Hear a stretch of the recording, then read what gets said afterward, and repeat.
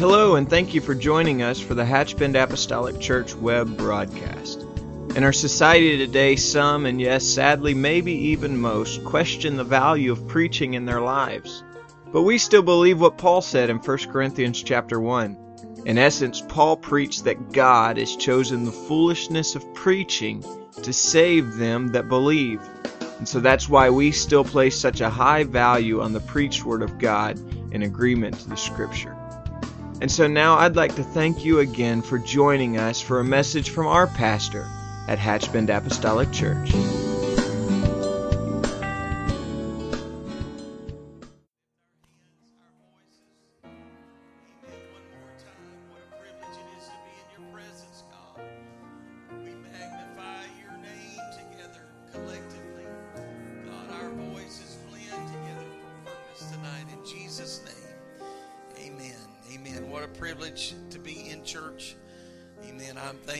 Opportunity to be in God's house, in His presence, and anything is possible.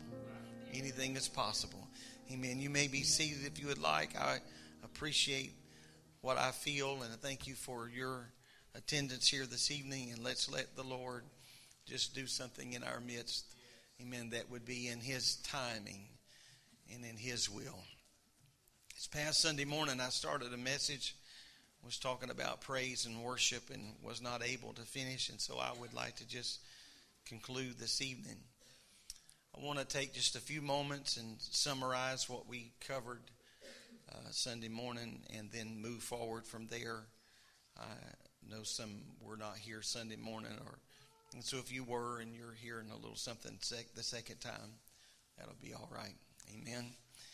I took my text from the book of Psalms, and I went to the 100th Psalm in verse number 1. The Bible says, "Make a joyful noise unto the Lord, all ye lands. Serve the Lord with gladness. Come before His presence with singing. Know ye that the Lord, He is God. It is He that hath made us, and not we ourselves. We are His people and the sheep of His pasture." We quote this often, at least the first portion of verse number 4, "Enter into His gates with thanksgiving and into His courts with praise. Be thankful unto Him and bless His name."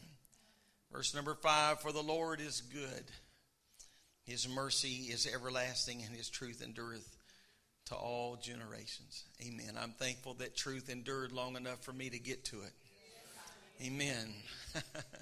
Praise God. Praise God. I'm glad that truth didn't run out before I got there. But I'm grateful that truth was available to me. I understand this evening that what we have been participating in up to this moment is what we often refer to as our praise and worship portion of our service. That's a very important thing because it's not just a part or not just something we do to just take up a little bit of time or kind of get us in the mood for something else. But praise and worship is very much a very intricate part of what we do. It's not the lead up to something else. It is important in and of itself. Praise and worship. Our worship certainly should be more than just a few moments of what we do here collectively, whether that's blending our voices together in singing or song or clapping our hands. But worship ought to be a part of who we are, a part of our life, not just something we do because we're here and somebody's playing, somebody's leading us in that. But worship ought to be our life. It ought to be the very center or the core of who we are. I used to hear Brother R.B. Bingham say many years ago, he said, we ought not to ever be more than, I think he said, two or three hallelujahs away from victory. and I understand, I think in my own simple mind, I understand what he meant. That we ought to live at a level of praise and worship that it doesn't take us long to get into the spirit of the Lord. You never know when we're going to be called on. And so we need to be able to touch the throne of the Lord, so to speak. I don't want to just use a bunch of church vernacular here, but we certainly praise and worship. That ought to just be who we are, not what we do from time to time. That ought to be who we are. We're His children. We're made in His image, in His likeness. We are the work of His hands. The psalmist David was overwhelmed by the idea that God would put in man the responsibility and give man dominion over the creation of the world. When you think about that, it's a very humbling thing. And so at the very thought of that, in Psalms 8 and 9, David said, O Lord our God, how excellent is thy name in all of the earth. Amen. We find David many times sort of captivated by the fact that God would give such credibility or credence to man. He said, what is man that thou art mindful of him? When we think of the handiwork of God and all that He has given us and all that He has done, and yet He would include us in His plan. Amen. Let me be more specific. Amen. After all the Lord has done and His mighty works, His power, I am humbled to think that He would include me in His plan. I'm thankful for that. And I'm thankful that we have not ever lost that. God certainly is good.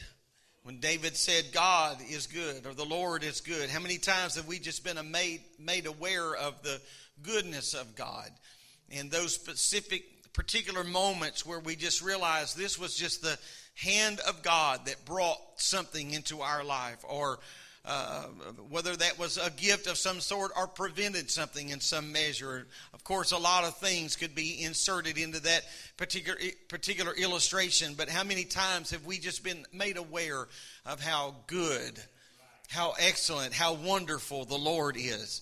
And so as David thought about the goodness of God, just the sheer goodness of God, not just Him pouring gifts on us or smothering us with some kind of love, we find David recording some of his praise. And I mentioned Sunday morning that David mentioned several things, or referred rather to several things that the Lord was to him. He said that He is a rock, my rock. He said He is my fortress and my deliverer, my shield and my horn of salvation, my tower, my refuge, my Savior. And so if we look at these words, these are not just random words that David somehow thought were poetic enough to be included into some of his writings. But when you look at these words and understand that these are historic moments of David's life, there were times, a season, a specific place that the Lord was his rock, that He was his fortress, and that He was his deliverer. And so I'm grateful tonight as we begin to sing tonight, thinking about the songs that we were singing that was just the Word of God. Amen. We were singing the Word tonight in some of our praise and worship songs. And so I think about often when we are worshiping the Lord, how applicable those very words are to my life, to circumstances and situations. He has, as David recorded in the 91st Psalm, there have been times that God has covered me with His wings. And so when we start singing about things like that, that's personal. God has covered me. When I think about again in that 91st Psalm where He said that He has given angels charge over us. Amen. To stand by us lest we should dash our foot against a stone. They would be there to bear us up and lift us up. I'm telling you that that's more than just words to me, because the Lord has been there for me. And I have stumbled and I have fallen, and He has lifted me up, and I'm thankful for that. So when David refers to all of these things, they represent specific moments or specific miracles or moments in his life. And so when I think about the goodness of the Lord, when I think about His mercy and where He has brought me from, I know we could speak of that in real general terms, very general terms.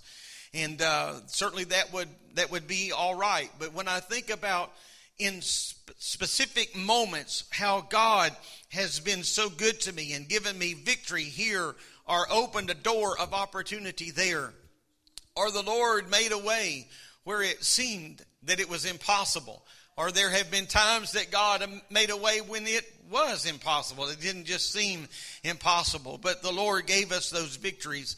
And so it is so easy to praise and magnify Him, and fitting that we would praise Him for those moments. And so praise arose from the very core of who David was as a man. And I think that we should never be, or we should always be on guard to not forget those good things of the Lord, to write them down, to chronicle them. It's been many years ago now, but I remember Brother Mooney preaching one night at our camp meeting. I don't remember what year it was, but I remember that we were back then having camp meeting in the gymnasium. And one night, Brother Mooney preached, and he brought just a little manila file folder with him to the pulpit. And he preached a message entitled, The God File. Amen. And so a lot of you are responding to that. And we have some Brother Mooney saints here tonight. Maybe they would even know more about these stories than I would even be able to tell. But he talked about how that he chronicled things that God had done for him in his life and ministry, and it was literally a file. I was on the platform. I was close enough to be able to see that this wasn't just a prop. This wasn't just something he took to the pulpit, but in there were many pieces of paper where he had written down when God had worked on their behalf, whether that was for him individually or for them collectively as a church. And I remember him sharing one story in particular when they were in some portion of a building program many years ago and needed an absolute miracle, a miracle of miracles, and it had to happen. It had come all the way down to just having to happen before daylight the next day, and how that he stood on that God file, and he said, Lord, if you've been here, this is the reason I'm praying, is because here is a time that you answered a prayer, and he set that down, and here is another time that you answered this prayer, and here is another time that you answered this prayer. And so I'm not suggesting that we all together have a literal God file, and there wouldn't be nothing wrong with that. But when we think about the goodness of the Lord, and we think about how important it is not to forget those moments, to write them down, chronicle them in our heart, in our mind, or literally. And so when I think about how the Lord has been so good to us, amen. When I think about the Lord has been so good to us as a church, but when I think about just what he's done for me individually. So if you don't have anything to praise the Lord about tonight, I certainly have plenty to praise him about. Amen. He's done so much for me. One songwriter said, I just cannot tell it all. He's been so good to me and done so much for me. And so I think that it would do us well to often reflect about those times and moments and specific things that the Lord has done in our lives. And so when we relive those memories from the past and victories from the past, that certainly is ample reason to have a song in our heart. That puts something there in our life. And I've met people that have been in the church a long time, and they've got a long, sullen, sad face, and they almost act ticked off about it. And then I've met other people who have been in this thing a long time, and just somewhere along the way, they never lost their song. They just kept somehow in their heart a reason to praise and magnify the Lord. And we all have a reason to magnify the Lord. I don't want to lose my song in the process of all of this thing called life. And so with David would declare that he is certainly worthy to be praised. The Lord has provided for us all throughout our lives. He has been right there. So good, so good. Just yesterday, my wife and I were riding along together, and we were talking about some of our younger years, even when we were dating, and then things of that nature, and just caused our mind to go pretty far back in time, and to think about how good the Lord has been to us, and how many things he's provided for us, and how he has been right there. Amen. When I begin to realize the gift that I've been the recipient of, the gifts that have come from his hands, that he has been right there every time. Not ever late, but he's always been right on time. And so our gratitude, our appreciation, it ought to just be on the tip of our tongue. I said Sunday morning that in all truthfulness, we should never have to have someone prompt us to praise the Lord. Really and truly, we should never have to have someone prompt us to do that, beg us to do that. But that ought to be something that is just right there, that we're just always on the cusp of that at any given time. Several years ago, I remember watching a video of a general conference in Chile, and the people that were in attendance of that service, many of them had walked for days to be there and be a part of that service. And this was the very first night of their general conference. And so someone went to the pulpit and they opened the service with prayer. And the opening service of that prayer was 54 minutes and 8 people got the Holy Ghost. Amen. That's the truth. And so just so grateful, so thankful to be there.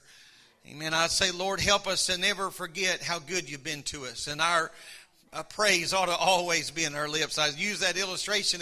If we have anybody prompting us to do anything, it ought to be people prompting us to say, okay, now we need to move on. We need to move on. We need to move on. And so the expressions of our worship, of course, come in many facets. I think every expression of praise, every expression of worship, I really believe that we ought to be able to validate our expressions of praise and worship with the Word of God. Amen. Anytime that we're doing something, we ought to be able to validate that in Scripture. And so the Bible talks about leaping for joy, clapping our hands. The Bible talks about dancing. We'll mention that in just a moment. I'm not talking about worldly dancing, but dancing in the Spirit. And we ought to be able to validate those things in Scripture. And so we need to keep flesh in control. Amen. And not do anything outside of the realm of Scripture so that we would have order and decency in our praise and worship. Another thing that I want to insert here this evening is that I think our every expression of praise and worship should place all focus and all emphasis on God and not man. And I'm just going to kind of launch out here and say something. I'll ask you to forgive me in advance if you find this offensive. But I've seen some people that were holding the microphone leading services and you just wanted to go take it out of their hand. Because it was just a moment for them to show and shine. It had nothing to do with God. Had nothing to do with anything spiritual. But it was just a moment for them to be spotlighted. And so we should never try to make this about us. Amen. This is primarily an adult audience. Our youth are out tonight. But, sometimes I've been to funerals where people got so caught up in what they were singing and saying until they forgot it was about somebody down front here. Amen. Because they just had an opportunity to hold the microphone and they made it all about them. And so we should never do that. Every expression of praise and worship, we ought to be able to validate it in the Word of God. Somebody that would attend our church for the very first time, they've never been to a Pentecostal church, they ought to, if they ask why are you doing that, we ought to be able to take them to the book and say, here is Scripture for why we are doing what we're doing. And then again, I think we need to be very careful that what we do is bringing glory to God, His Word, His kingdom, and not make that about us. When we are talking about prayer and praise, if those two things, I think, complement one another and probably should always be a part. I think that genuine praise should saturate our prayers. Our prayers shouldn't just be about our needs and our supplications, our wants and things of that nature, but our prayers should always be bathed in praise and worship unto the Lord. That's how we ought to make that a season. That ought to be a part of our prayer. Amen. And so I think that even the weakest vocabulary can become eloquent in the ears of God when we saturate our prayers with praise and adoration. I'm thankful to Him. The Lord's Prayer is not a prayer to recite, but it's a prayer of principles. And so how beneficial it is when we commit those words to our heart. Again, not to just repeat them, but to think about how powerful they are and how that brings us into the presence of the Lord. A part of our praise and worship, of course, involves singing. And it's very difficult sometimes just to say what we mean, but how important it is to sing what we mean. And so we sing songs of praise and devotion. Many of the Psalms were songs. And so, again, tonight I refer to some of our praise and worship this evening. We were just singing absolutely the Word of God. Singing expresses our heart it affects us. It's hard to not be moved by singing, especially if you're thinking about what you're saying. Amen. We have the benefit these days of having the words where you can see them. But I grew up in church, and to be honest with you, until you lead singing, or sometimes you don't even know some of those words. We were using the wrong words.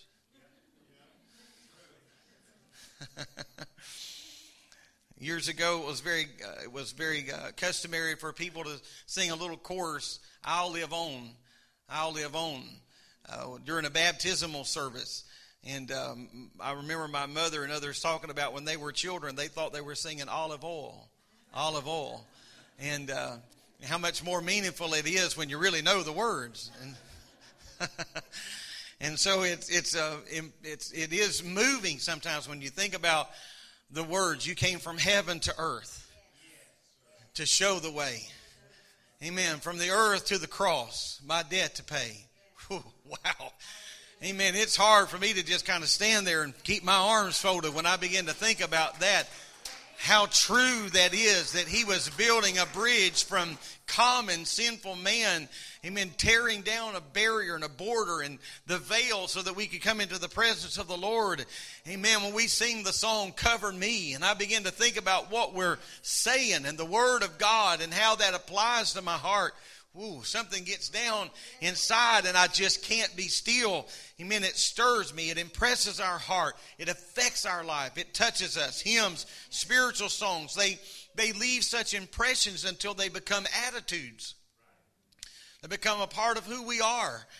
Unfortunately, as I mentioned, Sunday songs and music that are not spiritual have the same effect. And so that's why we must be very, very careful to avoid music that is not godly. Things that are carnal and sensual have no spiritual benefit, and they can become spiritually detrimental. So they can be very negative and very destructive to our spiritual life and spiritual development. And so we need to be very selective and careful in what we allow ourselves to participate in. Singing is a beautiful thing, and it's certainly a beneficial thing. I talked about giving. Of course, we want to do everything that we can for the Lord. In a sense, as I've said many times, God doesn't need anything that we have. He has just given us what we have and given us the responsibility of stewardship in those things. And so he gives to us and then commands that we give back. And but it's not for his sake that he commands us to give back, but it's for our sake. And I'll tell you how to deal with a stingy spirit. You ready? Give. Just put that fire out by giving. And that's how you get over that. That's how you work through that. Amen. God didn't give it to us for us to keep it, but he gave it to us to see what we're going to do with it. Amen. And some of that is mandated in Scripture when we talk about, in particular, the tithe or the 1/10 of our increase, to give that back to God. I'm going to tell you, as it's been stated many, many times through the years, I would rather have 90% with the hand of God's blessing upon it than 100% with the hand of God against it. Amen. When you read in the Old Testament, the minor prophet who said that if we are not diligent in these areas, that God would allow that to be bags with holes in it. Amen. It's not enough this week, and guess what? It won't be enough next week, and it won't be enough the next and the next and the next. Why? Because God's got his hand against it. Amen. I want the Lord to bless whatever it is that I have. And so he has provided us a means for that. And so as we give and invest back into the kingdom of God, then God begins to bless that, not only financially, but God blesses our gifts. God blesses our time, our clock, our calendar. And so we place that in his hand. Amen. And then when we talk about beyond the tithing, that belongs to the Lord. But then he gave us the opportunity to participate in free will offerings. Amen. And so we, as I often say, that's where we control the valve. Amen. That's where in 2 Corinthians 9, 6 and 7, he said, "This I say unto you, he which soweth sparingly shall reap also sparingly, and he which soweth bountifully shall reap also bountifully. Every man according as he purposeth in his heart, so let him give, not grudgingly or of necessity, Because the Lord, for God loveth a cheerful giver. Amen. I don't think the word, I know we've talked about that and literally it does mean to be able to give in a hilarious way. But I think that it's to give in a generous way, in a way that is not begrudging. Amen. So cheerful givers, whether that's time or finance or talent, abilities, whatever it may be, that is a reflection of our love to the kingdom of God. Amen. It's a reflection of that. I mentioned a little bit about the different ways of giving Sunday, and I'll touch on that again because I thought of a couple of things since Sunday. Aren't you glad of that? There are different cultures and different churches and different even areas of the country are different in their response to giving. And so sometimes I know one culture in particular, and we've preached in several churches that were that predominantly this, or at least had people in the church that were a part of this, and it is their culture that during the service, and particularly during the preaching, that they would come down and lay money on the platform during the preaching. And that is how they were taught to give. That is their culture. That is their way of giving. And so I don't think that's wrong, even though that may not be how we do it here. But if you ever see that, don't be incensed by that. That's their culture. That's how they do. Several years ago, we were at men's conference, and we began to talk about, Darryl, I may need you to help me with this just a minute, not a literal illustration, but just yes or no here. But I think we needed about $25,000, wasn't it, that night for the building we were building and are going to build in Guatemala for the Florida house. And so as they just began to talk about the need of that, Brother Jody Wells, our men's ministry director, was up, and they were just talking about the need, and men just got up and started walking out of the front and bringing money down to the front and laying money on the platform. And when someone gave, and that was not a competitive thing, it was a very godly thing, a very spiritual thing, in a matter of just a few moments. And when I say few, I mean literally few moments, like 10 minutes or something like that. The $25,000 had been given right then and there. Isn't that a beautiful thing? God loves a cheerful giver. Amen. And I think that's the way the kingdom of God should function and should operate, that there would be something in our heart that would connect with particular situations. And I thought about a general conference service, a day service that many years ago, my son was considerably younger, and we were there together. He and I went to the service, and while we were sitting there in that particular service, Brother Randy Keys from Modesto, California, walked to the pulpit. He was there. His designation that day was to receive the offering. And when he stepped to the pulpit, he just made a few kind remarks, just some opening comments. And I'm going to tell you that there was something that happened in the spirit right there. And he just backed up from the pulpit. And then he stepped back up to the pulpit, and he said, I feel like the Lord just spoke to my heart to do something, and I need to be obedient to the Lord. And this was as genuine. I didn't know I didn't feel exactly to do what he said to do, but I felt something in that service. And he just said, I just feel like the Lord would have us to raise $200,000 in this service. And he said, just real quick, I want to know how many people would be willing to participate if you could give $1,000. And you know what? In about 7 minutes,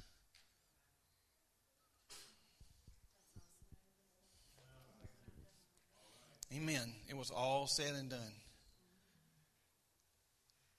Because why? Because people responded.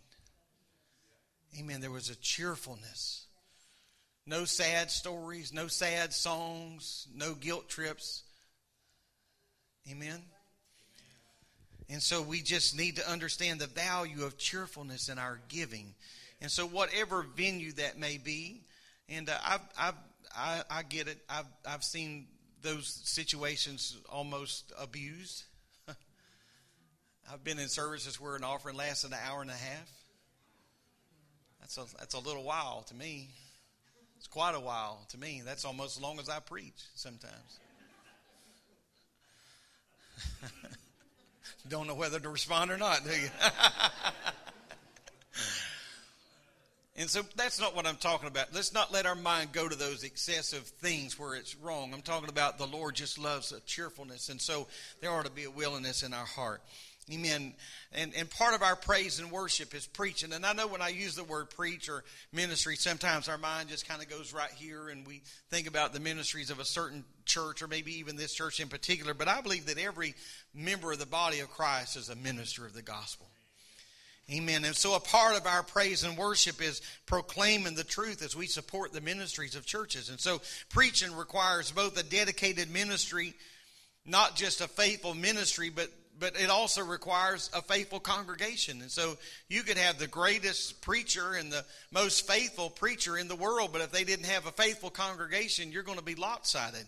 Something's going to be grossly missing there and out of balance. And so in order for a church to fulfill its divine purpose, there needs to be that perfect combination of faithfulness, not only in the pulpit, but faithfulness in the pew. And so the Bible said in 1 Corinthians that it pleased God through the foolishness of preaching to save them that are lost. And so I get it that there are those who have the call of God to be a preacher of the gospel, and that's what they do. That's their vocation in life, so to speak. But I believe it is the duty of every child of God to have and be a part of the ministry of the Lord. And so what can be more powerful than a unified church that lifts up the name of the Lord? In our praise and worship, it ought to be a part of that we are propagating the gospel. Amen. I think that when someone walks in and they see a well-kept building, I think that speaks volumes to people, that someone picks up on the fact that somebody cares about things like that. I believe that when people walk in and they find a warm and a friendly atmosphere, I think that speaks about our devotion to the Lord, and people understand and perhaps even feel that they are in a safe place. But then I believe that when lost people observe others in the church that are rejoicing, clearly communicating the word of God in our praise and our worship, I believe they realize this is not just a church that's about showing and shining. This is not a church that's just about pointing everything in our direction, but they're going to recognize there is some truth here. It should be multifaceted. Amen. Additionally, when the word of God is preached with clarity, I believe that the message of the pulpit becomes a pattern for the pew. And there is harmony. There is we are connected. There is continuity is the word I'm looking for. There is continuity there.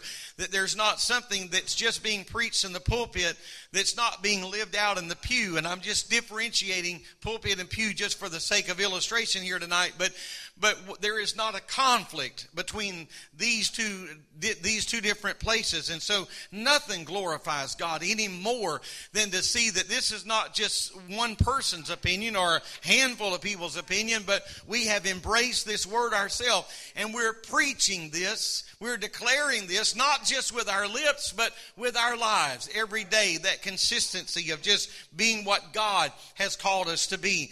Amen. That kind of church is not just going to grow inwardly, but they're going to grow outwardly as well. Because what is healthy will grow. Things that are healthy grow, and they do the natural progression. That's what God has called us to do. And so when we worship and we praise the Lord for His word, it creates an atmosphere that causes people to say, you know what? I need the Lord. I need that. That's what I'm looking for. And Sunday I shared a couple of those illustrations and examples of something that had happened last week. And I'm not getting back into all of that. But if you were here Sunday morning, you know what I'm referring to. Those couples who didn't even know anything about the Lord, but yet because of what they sensed and felt and experienced when they walked into church, they said, you know what? This is exactly what I've been looking for. And so my prayer is this, is that when people come in to this church and in our praise and worship, they're not just going to be, we want that to be as orderly and as decent as we can possibly get it, but we don't want to show. We're not trying to compete with the world, and we're not trying to compete with Nashville or what's going on in Gatlinburg or what's going on in Branson, Missouri. We're not entertainers. Amen. That's not even what it's all about. That's not why. But I hope when they walk in our praise and worship, they acknowledge and feel this is the power of God, and the truth of God's word is evident here. Praise the Lord. Other expressions of our praise and worship, of course, scripturally is dancing. And I think that we should consider every expression of worship should just be one part of the whole. Amen. Let me say that again. Every expression of worship should just be one part of the whole pie. So you wouldn't want to just come here and all we do is sing. You wouldn't want to just come here and all we do is just give. Or all we do is just dance. Or all we do is just leap for joy. Or all we do is just clap our hands. That should just be one part of the whole thing. And so dancing before the Lord is a demonstrative expression of worship. I think that it doesn't constitute the whole of worship, but it certainly honors God if we are doing that scripturally. And again, I want to be very, very careful here, because what I'm talking about, the liberty for this kind of expression should never, ever be a license for us to abuse that. Amen. And just choreograph what we're going to do and blah, blah, blah, blah, blah. Need I say more? Amen. So it's just part of it. So anything that's good, if it is abused, can be unprofitable, can be detrimental. And so we don't want to abuse that. I've seen beautiful expressions of dance before the Lord, but it had nothing to do with something that was rehearsed and practiced and things of that nature. So we need to make sure that it is done decently in order. Every expression of praise and worship is going to require balance. Amen. And so there has to be a balance between liberty and responsibility. We're responsible. Amen. We have the liberty to do a lot of things, but we're responsible how we carry that out and conduct that. And so where there is liberty, there must be an equal amount of responsibility. Again, I think that our praise and worship, and certainly if we're talking about praising the Lord in a dance, that ought not be directing attention and drawing attention to us, but it ought to be about the Lord. Amen. The scripture talks about clapping hands, and that's a universal expression of joy. I mean, a child who knows nothing and barely can walk, when they're happy, they clap their hands. Amen. And so that's just a universal expression. And so it needs to be free. Our worship needs to be spontaneous. Praise the Lord. Amen. There should be that atmosphere. And so when we try to squeeze that into the framework of something that is too restrictive, then it ceases to be true worship. It needs to come from our heart. It needs to be expressive. And we ought to let the joy of that be expressed. But again, bringing praise to the Lord and not praise to ourselves. I'm just going to use this illustration since I'm right here at this. I've been in services before where people were just clapping so obnoxiously loud. It had nothing to do with God. They were just proving to everybody else they could clap on time, I suppose. I don't know. Amen. Unless they were running for office of district clapping coordinator or something. I don't know what they were thinking, but we just need to understand that this shouldn't be about us, but this should be about God and not drawing attention to ourselves. We play instruments, and we recognize that instruments in and of themselves have no power or no ability, but they express praise and worship. And so to praise God on an instrument is to utilize it for the purpose of worship. We find a lot of this detailed and highlighted specifically in the 150th Psalm. Different instruments emitting different sounds, yet when they are played in harmony, all of those differences complement one another.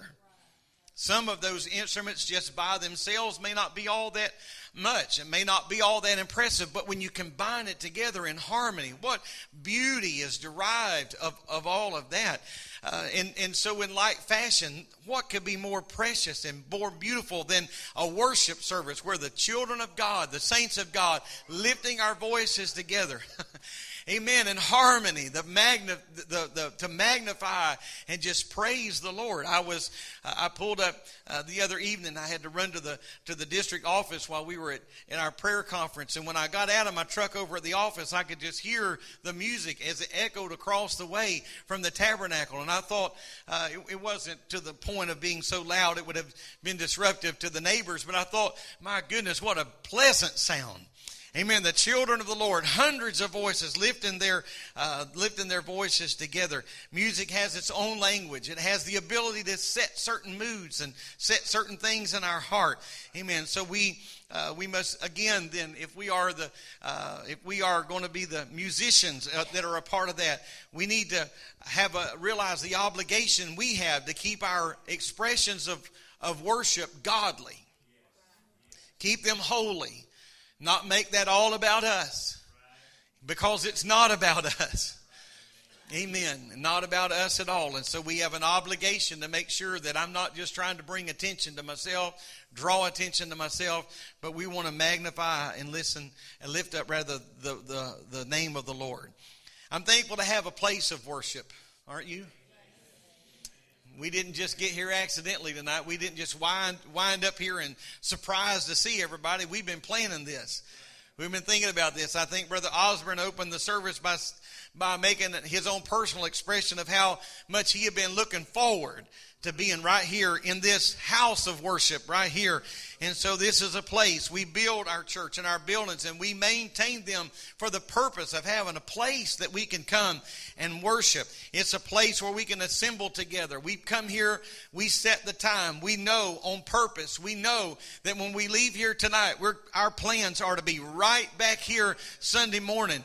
And we know exactly what we're going to be doing Sunday morning in this sense. We're going to be preaching, we're going to be praying, we're going to be praising, we're going to be worshiping. Hallelujah. It doesn't matter who's going to be preaching. It doesn't matter who's going to be the one leading the prayer, or who's going to be leading the singing, or who's going to be playing the music. Amen. It matters that we come here with a purpose, a designated place, a designated time. And so since the assembling of ourselves is our primary purpose, and admittedly it takes on many forms: preaching, praise, prayer, singing, witnessing, whatever it may be, those that are gathering, we should make sure consistently, continually seek to have our hearts pure, our spirits pure, our motives pure. We shouldn't come here with our own agenda. Amen. All of our singers, all of our participants, everybody knows this up front. You may be on the schedule to sing Sunday, but if the Spirit of the Lord begins to move, amen, in a different way, and then at some point during the service, we may have to give you the nod that you're going to have to wait till next month or the next month or the next month. Now, if you reach down, grab your Bible, and walk out the front door, you might have been singing for the wrong reason. Amen. But I'll tell you the beauty of it, if I can just be real personal here, sometimes when the service is just kind of going away, those that are on the schedule to do other things have often approached those that are in charge and say, hey, just take me off. Now that's the right spirit. Amen. It'll all hold. It'll all keep. Amen. Well, I thought it would. It's getting a little tight here. I'm teasing. I'm teasing. Amen. But when we gather, we need to realize that there are times that our ministers, myself, we prepared something to preach, but the Spirit of the Lord takes a different direction. And so we come to church with a plan. We start our service with a plan. Amen. But if the Spirit of the Lord begins to move, that's the main thing right there. That is the main thing. But we're not going to show up without a plan. We're not going to show up without knowing what we're going to do next. Amen. But if the Spirit of the Lord moves, we want the Lord to move, because He can do more than we can possibly do. And so it's so important about this place of worship that we gather, that the book of Hebrews implored us that we forsake not the assembling of ourselves together, as the manner of some is. Even he said said, so much the more as we see the day approaching. It is so much the more important to be in the house of God. I realize that from time to time things come up. But you know what? If the same ox keeps falling in the same ditch, you need to kill that ox and get a new ox. Amen. Because once we allow something to continually keep us out of the house of God, the devil will always work to make sure that happens.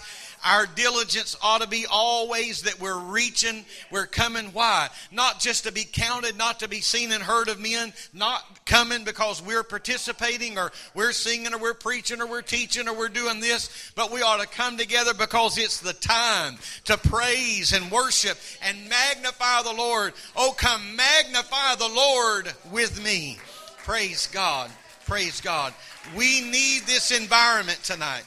We need this environment tonight. We need this. We're going to be better when we walk out of this building. Not because of the songs that were rendered, not because of the speed or the tempo of the songs. It was not be because of the sermon or even who preached tonight. But something powerful happens when we come into the house of the Lord and we just praise and magnify Him. He is worthy. He's worthy. He is worthy. I think not only the house of God should be sacred, but our homes should be sacred. In the day of deteriorating families and home life, we need our homes to be built on the function of godly principles. Our homes ought to be little sanctuaries. I'll tell you what the home is. The home is just one segment of the church in society. Your house in your neighborhood is just a little sanctuary. It's just a piece of the church in society. Now, don't write me off for saying this, but I'm going to tell you that when people drive by your home in your neighborhood, they ought to feel something. Amen. Now, if you're out in the front yard arguing and throwing pots and pans every other day in the laws at your house, they're probably not going to feel that peace. Just a guess, just a random guess on my part here. But our homes ought to be little sanctuaries, just little segments of the church in society, a place where the Spirit and the peace of God can be found. Our neighbors ought to take solace when they lean against our fence to talk to us by the way. Amen. They ought to take solace when they see us in the front yard or wherever. Amen. Our home should be a safeguard against the encroachments of a world, I'm going to tell you, without reservation, a world that has gone astray. If I can even be more blunt, a world that has lost its mind. Amen. Our homes ought to be a safeguard against those encroachments. Our homes ought to be sanctuaries of truth. Our homes ought to be sanctuaries of holiness. Amen. That's why we need to protect everything that happens within the confines of our home. Why? Because I need the glory of God to abide here, and I don't want His presence. I do not want His presence to be interrupted. You don't know when somebody's going to call you for prayer. Be careful what you got to turn off in order to pray. Be careful what you're going to have to pray through and pray over and get out of your own spirit and your mind in order to reach for somebody else. Now, I'm not suggesting that we all just sit around holding hands singing Kumbaya 24 hours a day in our home. We have real lives, real situations, real problems, real mountains that we have to climb. But don't you agree with me tonight that we need to keep our homes a holy place, a safe place, a righteous place? Praise God. I believe that elements of worship, and I'm just going to ask our musicians to say where you are tonight. That's fine. But there are elements about our worship that ought to be evident to everybody. It ought to be evident in every service. I think that one of the things that ought to be overwhelmingly evident in a healthy church is the spirit of unity. Now, that doesn't mean that we don't get crossed up with one another every now and then, because we're all human. But we need to have enough Holy Ghost and enough maturity to work through those situations. Amen. I've said many times, it's only happened one time in my life, so I just have this one illustration. But the only one person that ever told me repeatedly over and over and over and over and over that he and his wife never had a disagreement have been divorced for years.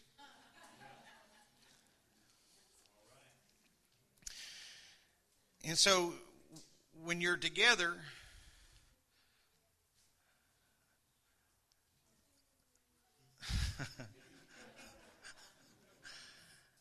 There's differences of opinions, but there needs to be an overall unity. And so some people always want to see everything eye to eye, but you're not going to always see eye to eye. But even when you don't see eye to eye, you can stand shoulder to shoulder and just walk triumphantly forward. And so I think that unity provides an atmosphere, not only where we can truthfully and purely praise the Lord, but it creates an atmosphere where people can be themselves moved by that. I'm going to tell you that there's something glorious about an atmosphere that has the absence of gossiping and bickering and backbiting and all of that. There's something pure about that. You can't purchase that. Amen. And so we need to make sure that we're not participants in those things. And we all have a tendency to lean that way because sometimes gossiping's just fun.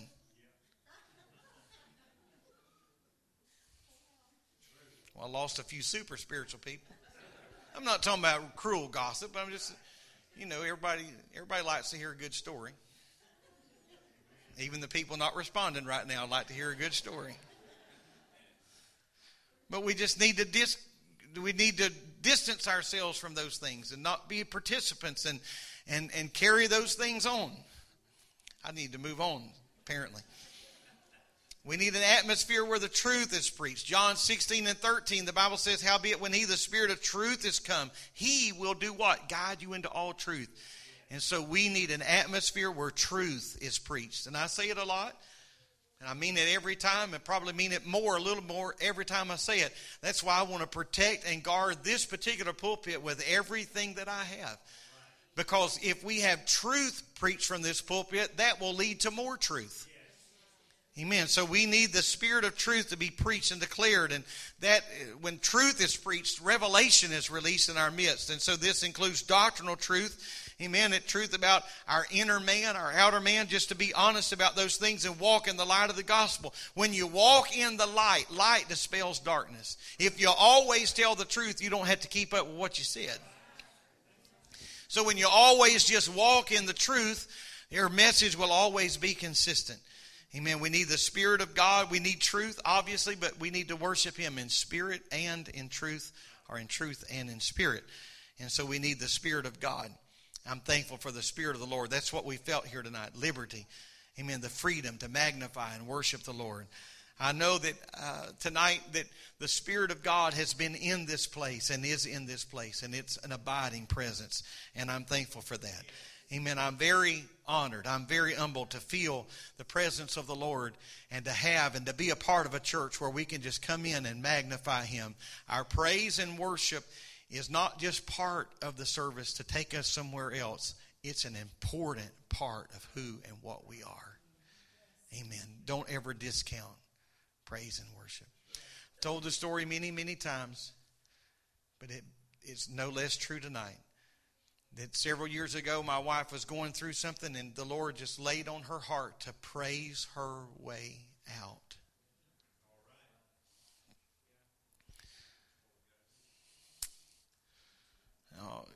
That would all be wonderful if all that was in the context of praise and worship, and you always had somebody playing the organ in the background.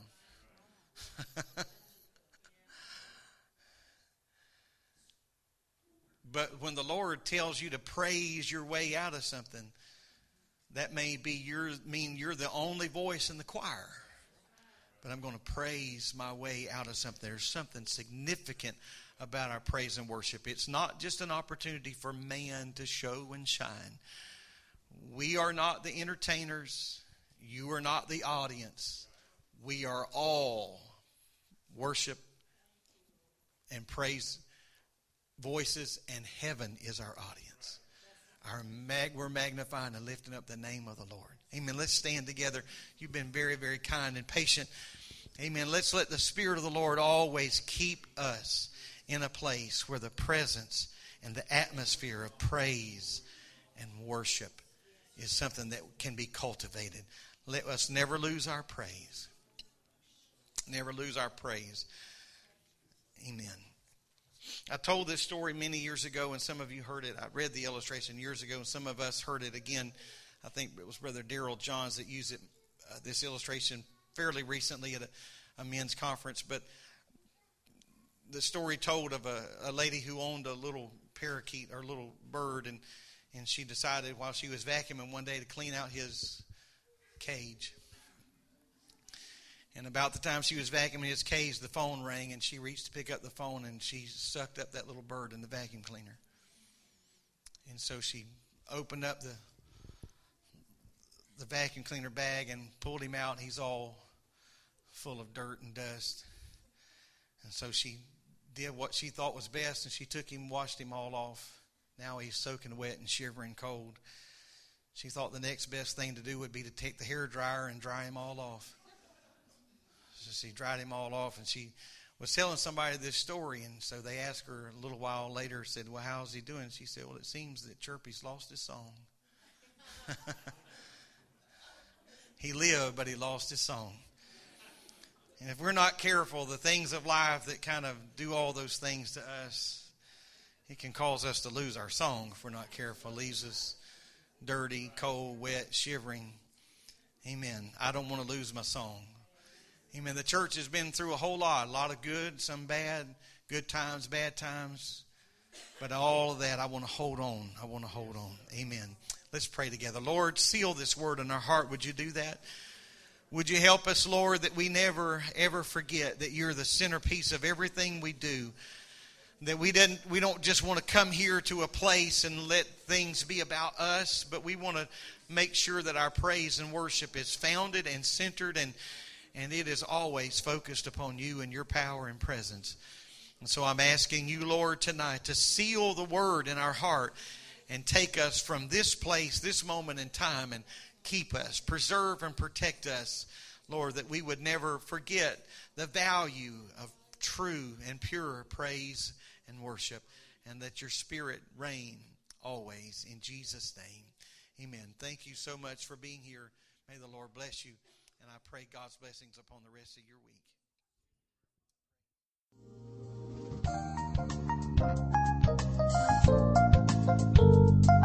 This message has been brought to you today by the media ministry of Hatchbend Apostolic Church. We pray that it's ministered to you in some way, and we'd like to take this opportunity to invite you to join us in service here at Hatchbend Apostolic. Our Sunday services begin at 10 a.m. and our Wednesday night service at 7:30 p.m. For any more information or to speak with our ministry staff, please feel free to call our church office at 386-935-2806, or you can visit the contact link here on our website. Again, thank you for listening, and we pray God's richest blessings on you and your family.